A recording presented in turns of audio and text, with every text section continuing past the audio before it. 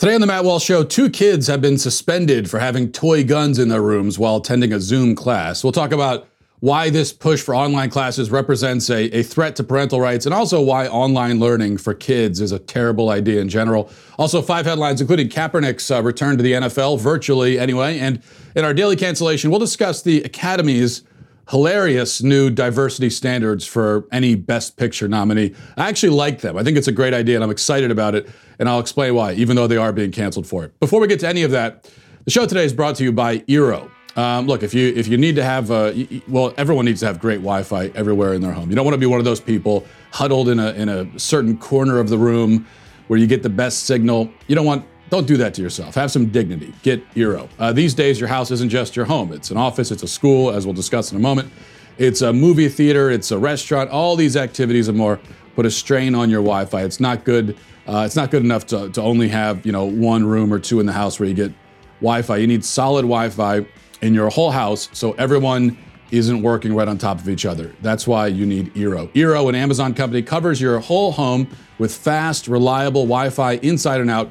Rooms with bad to no Wi-Fi, if you got dropouts on your patio, Eero makes every square foot of your house and even outside your house usable by eliminating poor coverage and dead spots.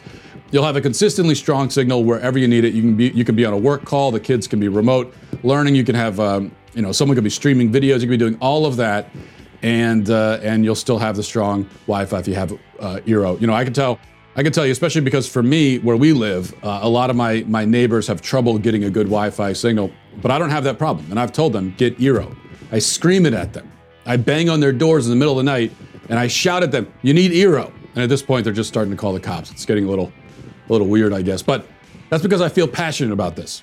What can I say? Get Eero. We're asking a lot of our Wi-Fi. Eero can help yours do more. Go to Eero.com/Walsh and enter code Walsh at checkout to get free next day shipping with your next order. That's Eero, EERO.com/Walsh. Code Walsh at checkout to get your Eero delivered with free next day shipping. Eero.com/Walsh, code Walsh, EERO.com/Walsh. Okay, well, as kids across the country are attending online school systems are deciding that this expands their jurisdiction and authority into the very homes where the children are sitting. So 2 recent and egregious examples, both in Colorado. In one case, a 7th grader at Grand Mountain was suspended after his art teacher saw him during his online art class playing with a gun. Teacher wasn't sure if the gun was real or not. Perhaps it's relevant here to note that the gun was neon green with an orange tip, and it said zombie hunter on the side of it. Who knows? Maybe the kid was a real zombie hunter. So the police were called, and the police then showed up to the child's house, and the child was suspended for the zombie hunter neon green Nerf gun. Another case. For this one, let me play a clip from the local Fox 31 news report. Watch this. For 6th grader Maddox Blow, target practice is just a regular part of being an 11-year-old kid. That's why he says he didn't think anything of it when he picked up the airsoft gun in his bedroom after completing a quiz during a remote school session online. I was just fiddling with it because I was bored, and so I just fiddled with the nearest object at hand. Maddox said he didn't even realize he was on camera, but hours later, a teacher noticed the airsoft gun while reviewing the recorded session, according to Maddox's dad. The Fox 31 problem solvers learned a resource officer then called the Wheat Ridge police to ask for a welfare check and report that Maddox had a toy gun. And now, Maddox is suspended from school for 4 days. This was a blatant overreaction on everyone's part. Maddox is owed an apology. The Jeffco Public Schools wouldn't go on camera, but in an email confirmed the incident and said the student was disciplined according to their district code of conduct. Yeah, we're going to leave entirely to the side the fact that suspensions in general are a supremely stupid form of punishment. The only kids who care about getting suspended are the kids who don't deserve to be, like the 2 students in these stories. In other words, only good students consider it a punishment to not be allowed to go to school, but good students don't get suspended, or if they do, they probably don't deserve it. So the bad students deserve the punishment, but they're the ones who don't consider it a punishment. You're bad in school and you act like you don't want to be here. Your punishment is a 1-week vacation, mister. That'll teach you. Not very effective. But more to the point, there are all kinds of horrifying implications to public schools now punishing students and getting law enforcement involved for things they're doing inside their own homes. Yes, bringing a fake gun to school will get you in trouble, but now you aren't allowed to have one in your home, and all because the teacher can see inside your home? So a teacher can punish a child for anything the teacher sees the child do, no matter where he is when he's doing it? A teacher has authority over the actions of a child inside his home, and all because Zoom grants the teacher a view of inside the home. What this COVID panic-inspired rush towards online learning, or distance learning as they call it now, represents, what it represents is, among other things, a massive power grab by the state. Government schools had already, over the course of the past several decades, been intruding more and more into home life, taking more and more power away from the parents as the school itself increasingly assumes the position as surrogate parent. But now, with this online learning stuff, with households apparently required to function as the school and obey its rules, what should be a reclaiming of power by the parents has worked exactly the other way around. The schools have just extended their reach, slithering their tentacles into the home and claiming it as their domain now. And all of that is also almost beside the point when it comes to online classes. The most important point of all is simply that online learning for kids in grade school doesn't work. In fact, it's debatable whether it works at all at any age, even at the older ages. A report published by Inside Higher Ed in January of last year, so way before the COVID panic sent everyone running into their homes for months on end, found that students who are fully online, taking all of their college classes on the internet, underperform and experience poor outcomes. Now I ask you, is there any reason to think it'll be better for 10-year-olds? There are, I'm sure, some adults who can be successful with online classes. There might be some kids too, but that percentage is going to be much smaller. And that's why the reviews after the last 3 months of the past school year spent learning online, the reviews for that were generally poor. There was an article in the Wall Street Journal in June, headline, "The results are in for remote learning, it didn't work." Of course it didn't. You can't plunk a child in front of a computer for hours a day and expect him to absorb even a fraction of the information that's thrown at him. Children need an education that is hands-on, immersive, personalized. In fact, the whole problem with the public school system, where 30 kids are plunked into a classroom and information is spewed at them, which they're expected to memorize and regurgitate, the whole problem is that it's not nearly personalized enough. Now take that same approach, except have the kids sitting and staring into a screen, and all of the bad things about public school education, at least all of the bad things about the education itself, if not the environment, are amplified. You simply can't expect kids to learn this way. There's a reason why, for years, the complaint has been that kids spend way too much time sitting around and staring into screens. Suddenly, because people are scared of a virus that rarely affects kids at all, many kids are required to do the thing we've all said they do too much of already. So we go from, you look at screens too much, to sit here for 6 hours today and look at screens. One thing we can certainly expect. There is going to be a huge, and I'm sure we will be told mysterious, rise in ADHD diagnosis this year.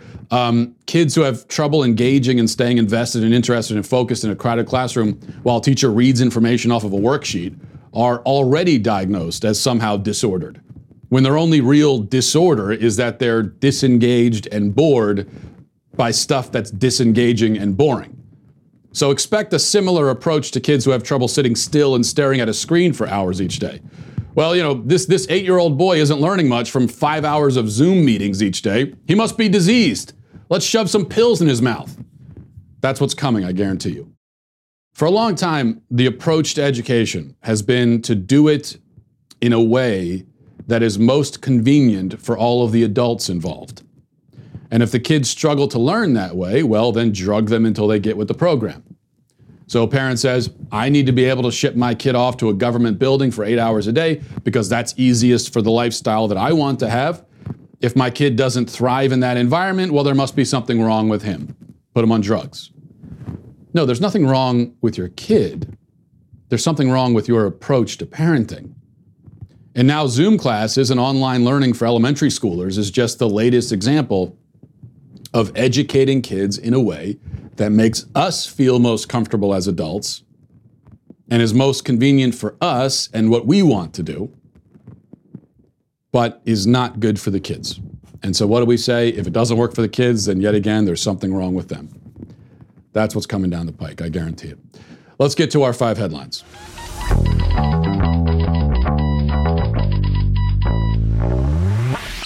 Well, I want to tell you about Omaha Steaks. I was really excited over the weekend. Our latest shipment from Omaha Steaks came in, and it's just a big box of meat. And I was looking through the meat, and I was very excited about it. My wife was calling from the other room, asking me to help with the baby. She wanted me to get a bottle for the baby. And I said, we just got a shipment of meat. I'll get to that in a second, but let's have some priorities here. And then we got hot dogs and kielbasa. We got hamburgers. We did a whole big cookout. It was absolutely delicious. And so I can't recommend Omaha Steaks enough. The last thing we all want to do right now is go to a grocery store. It's crowded. You have to wear masks in a lot of places in the country. The selection isn't always great. You can't find what you're looking for. Instead, stay at home and let Omaha Steaks ship your food directly to your door. And it gives you something to look forward to also, rather than just getting bills in the mail. You're going to get a big hunk of meat in the mail, multiple hunks of meat. Right now, you can get a gourmet grill out package with an exclusive offer just for my listeners. Go to omahasteaks.com, enter code Walsh into the search bar. And for this week, Omaha Steaks will add 4 burgers, 4 gourmet jumbo franks free with your order. This is the grill out. That's what I had, the grill out package. It was great. It's called the Grill Out Favorites Package, and it lets you stay at home and eat like you're at the best steakhouse in town. We're talking a variety of gourmet grillables like the Omaha Steaks bacon-wrapped filet mignon. Visit omahasteaks.com and type Walsh into the search bar and order today. Omaha Steaks isn't just steak. It's the best steak of your life, guaranteed. And not just steaks. It's all different kinds of cuts of meat. And don't forget, when you order the Grill Out Favorites Package, you also get 4 gourmet jumbo franks, 4 Omaha Steaks burgers free to complete your steakhouse experience. Stay home, stay safe, and eat great. Go to omahasteaks.com, use keyword Walsh, and order today. All right. Number 1, Colin Kaepernick is returning to the NFL, virtually anyway. EA Sports announced that Kaepernick will be in the new Madden game.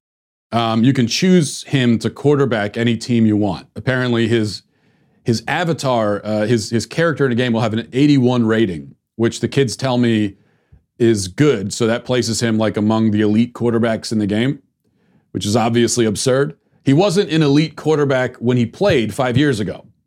Here's the statement from EA Sports that says, Colin Kaepernick is one of the top free agents in football and a starting caliber quarterback. The team at EA Sports, along with millions of Madden NFL fans, want to see him back in our game.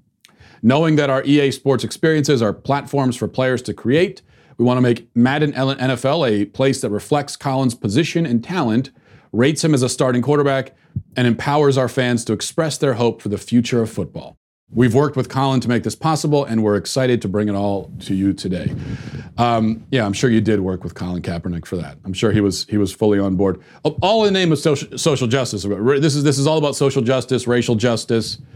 But getting Colin Kaepernick in the game, it's all in the when he was working with Madden, making however much money he was making from them to get himself in a video game, it is all for racial and social justice, okay? And money, but mainly for racial and social justice. Now, of course, the claim, as I said, the claim to him being a starting caliber player at the age of 32, 5 years removed from the game, is ludicrous. Just to give you an idea, Kaepernick lost his starting job to Blaine Gabbert while he was still playing, okay?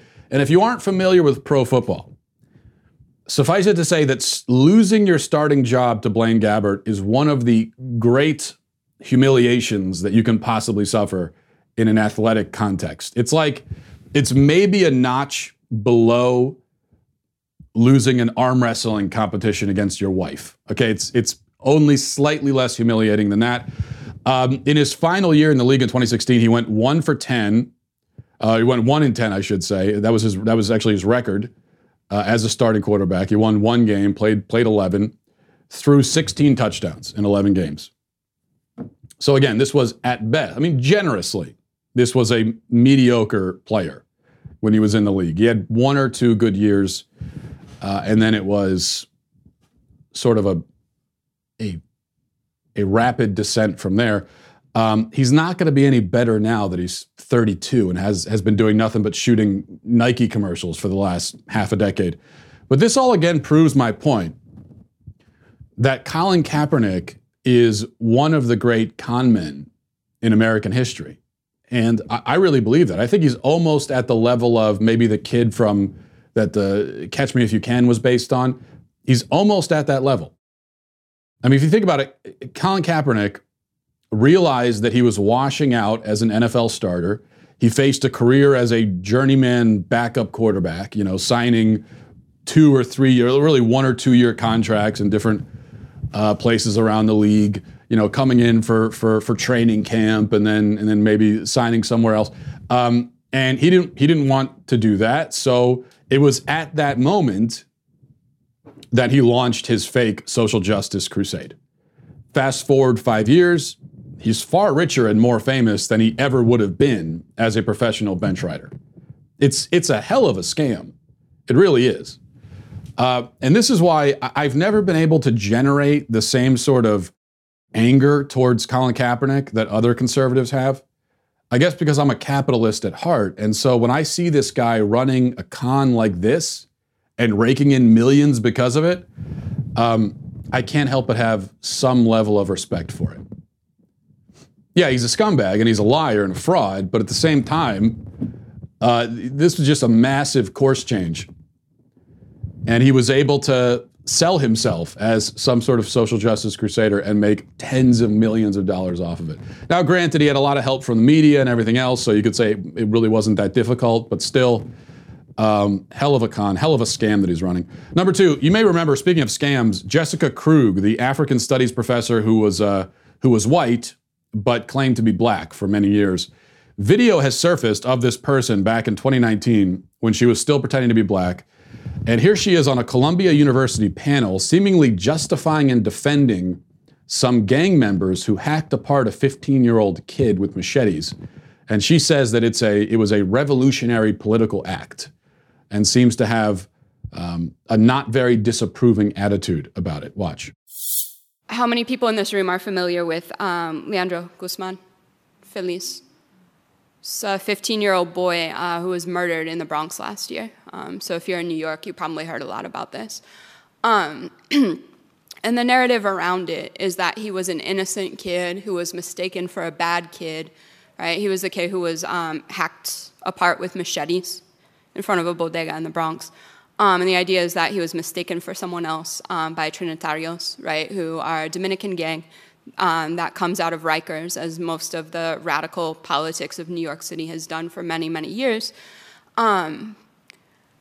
But the part of the story that gets emphasized in different ways is that he was an explorer, right, which is a program that the NYPD has to bring youth in to eventually work for them. And so when I think about this politics of silence that I'm talking about in the archives, right, and how silence can be a really radical presence historically, I think it's a radical presence today.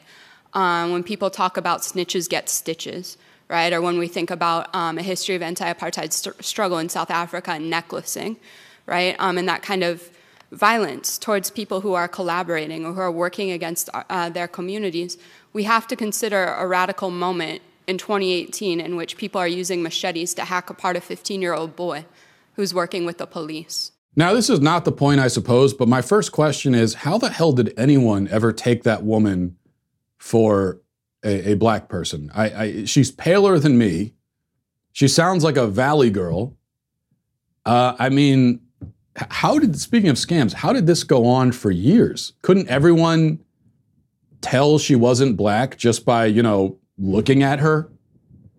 Did she surround herself with visually impaired people? Did she work at a camp for the blind? I mean, I really don't. It's amazing to me that person passed herself off as black all those years. But really, I guess it's not that amazing. The reason she got away with it is that we live in a country where everyone feels like they have to take everyone else's self-identification seriously, no matter how obviously absurd it is. So when she went around introducing herself as a black woman, people were afraid to just go, no, you're not. You're not that. You're certain. I don't know exactly where you're from or what, but no. to use basic common sense is considered an act of violence now. And so people were afraid to do that, and everybody forfeits their common sense willingly, choosing wokeness over common sense. We're at the point now where I could walk into a room and say, howdy folks, great to meet you. I'm a Jamaican woman, and also I'm 72 and pregnant, and I can fly. And everyone would feel obligated to say, oh, okay, great, nice to meet you. How's Vietnam these days? That's where we are. And that's how she got away with it. I guess it's a similar thing to Colin Kaepernick. I want to, the positive side of me wants to laud them for being great scam artists, but then I realize the culture and the environment has made it so incredibly easy to run these kinds of scams. Number 3, Michelle Obama is offering some marriage advice. In a recent podcast, she said, quote, there were times that I wanted to push Barack out of a window. And I say that because it's like, you've got to know the feelings will be intense, but that doesn't mean you quit. And these periods can last a long time. They can last years. Periods of wanting to murder your spouse can last years. Having murderous rage towards your spouse for any amount of time, let alone years, I'm not sure that that's actually good or healthy or normal. I haven't been married for as long as the Obamas have been married, but we've got 9 years under our belt. We have 4 kids, and so we've been around the block a few times. And I can say that I've never wanted to push my wife out of a window. I can say that, which actually would make for a very romantic Valentine's card. Honey, I swear I will never chuck you out a window. A little too sentimental, I don't know, but I'm a romantic at heart. Number 4, finally, TEDx London has, not finally, this is number 4. We've got one after this. TEDx London has announced that it will no longer use the word women, and instead will use women with an X instead of an E. So, Wimixen. They explain their decision here. They say, why we're using Wimixen? No, that's not a typo. Wimixen is a spelling of women that is more inclusive and progressive. The term sheds light on the prejudice, discrimination, and institutional barriers Wimixen have faced, and explicitly includes non-cisgender women. Actually, okay, there's a lot to unpack here. Or maybe there's nothing to unpack. This is just a load of nothingness. This is utterly vapid, meaningless. Women with an X is more inclusive? How? How exactly? It sheds light on prejudice. How? What? Why? When? Where? So many questions. Though I do appreciate this new leftist trend, I guess, of injecting the letter X into words randomly, because it demonstrates that progressivism has no ideas of its own, no real vision, no plan, no goal, no coherent thought of any kind to offer. It's really reactionary in the most literal sense of the word, because it simply reacts to what already exists. Its whole thing is just to arbitrarily tear down and get rid of what already exists for no reason other than just to do it. That's the only discernible or vaguely discernible reason to replace women with wimixen. It achieves nothing other than to get rid of the word women. And the only problem with the word women is that it's a word people have used for a long time. And so we're going to get rid of it for that reason. It's the same thing with Latinx and all of these, or Latinx. I'm still not clear on how to pronounce any of these words. Or maybe you're not supposed to pronounce them. I don't know. It's like, Prince replacing his name with a symbol. Is it that kind of thing? I'm not sure. Number 5, finally, for our most important story of the day, huge controversy ignited yesterday when Kim Klacik, a congressional candidate from Baltimore, she's the woman who made that viral ad about Baltimore, where she announced her campaign. She posed for a picture at Jimmy's Seafood, which is a Maryland institution, best crab cakes in the country, in the world, on the planet, without question. But the picture sparked debate because, as you could see, she's eating sushi with a fork. And the comments about this have been vicious, all focused on the fork, because people say you're supposed to use chopsticks when eating sushi. But let me just say right now, and I will say this publicly, and I really did appreciate this picture from Kim. I am also a forker, as we call ourselves. Maybe we should think of a different label than that. I eat sushi with a fork. I've been doing it for years. I also have endured the scorn and disdain from my fellow man because of it. But it is time that we forkers come out of the shadows and speak our truth. There's nothing wrong with it. I use a fork for sushi. Yes, I do sometimes use a fork for pizza, for hamburgers. I use a fork for anything. It is a one of the great inventions in the history of mankind, and there's absolutely nothing wrong with it. So I appreciated that from Kim Klachik. Okay, let's get to our daily cancellation. Today for our daily cancellation, we're going to be canceling the Oscars. The Oscars have been canceled for me on a personal level since, well, forever. I don't think I've ever watched more than 5 minutes of an Oscars telecast. That's because I'm not a masochist. But today we're going to be canceling the Oscars for everybody else too. You aren't allowed to watch it either now after this, which I think will be one rule that you should have no problem following under my theocratic dictatorship. Reading from the Hollywood Reporter, the headline is, Film Academy sets inclusion requirements for Oscars, which will take effect in 2024. And this is good, as we all know, because history proves that quotas, inclusion, stringent PC standards, all of that makes for great art. For example, fun bit of trivia here. The Sistine Chapel was painted by a committee of racially diverse LGBT activists. It's true. That's a lot of people don't know that. Now let's read the article to find out about these requirements. It says, to encourage equitable representation on and off screen in order to better reflect the diversity of the movie-going audience, films will have to meet minimum requirements pertaining to representation and inclusion to be eligible for the Best Picture Oscar, beginning with the 96th Oscar race, which will recognize achievements from 2024 and be held in 2025. The Academy of Motion Picture Arts and Sciences announced on Tuesday saying that in the meantime, an Academy Inclusion Standards form will have to be submitted to the Academy for a film to be considered for the 94th Oscars and 95th Oscars, although meeting inclusion thresholds will not yet be a requirement. And no action will be required for films wishing to compete for the 93rd Oscars, which are to be held on April 25th. Okay. Now, there are 4 standards by which the films will be judged before being admitted into consideration for a Best Picture. And they must meet 2 of the 4 standards. So here's the first of the 4 standards. This is Standard A. It's on-screen representation, themes, and narratives. That's the category. This means that at least one of the lead actors or significant supporting actors is from an underrepresented racial or ethnic group.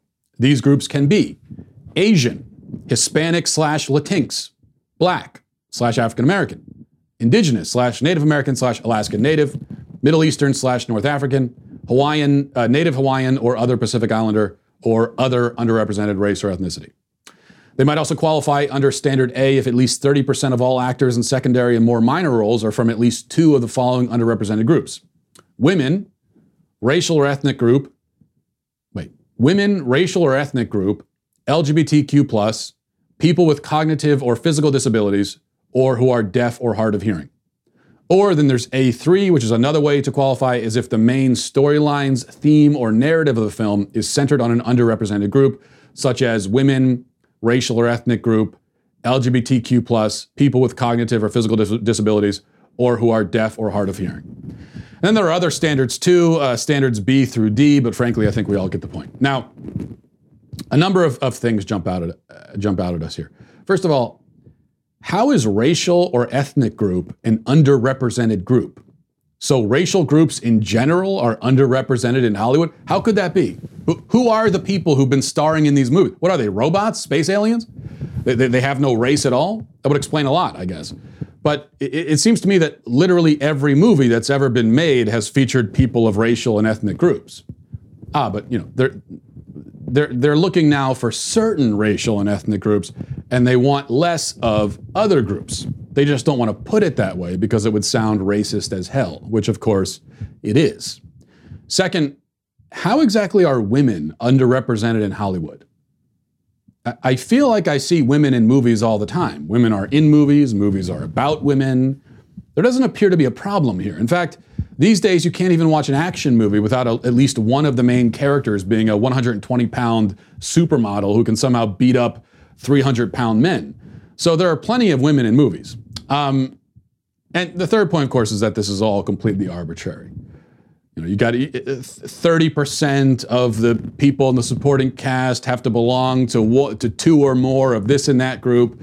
It's all entirely arbitrary. And the fourth point is, and this is the main thing I think I want us to take away from this. This is all good. This is all very good. We should be happy about this. Yes, I am canceling the Oscars because of it, but it's a joyous cancellation. It's there should be confetti raining down from the ceiling right now. This is I am happy to do it. We should be happy about it. Because there are two consequences from this. Both of them very good.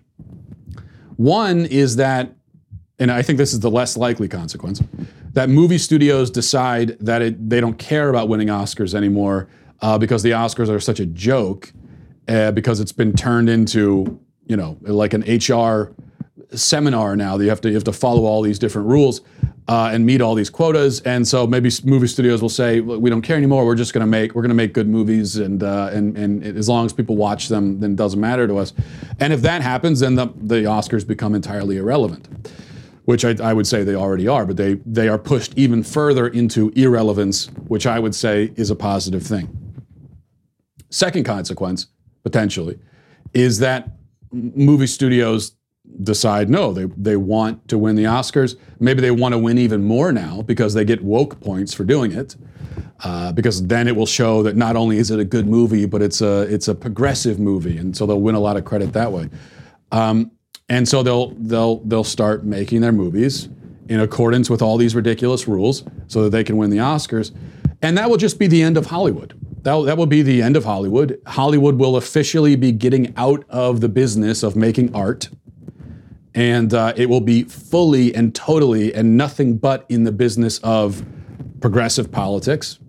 And I know you could say that that's already happened, and it has largely, but I still think that there are, you do find real art sometimes coming out of Hollywood. They do sometimes produce a movie, a TV show that seems to have been made because simply for the quality of it, for the art itself.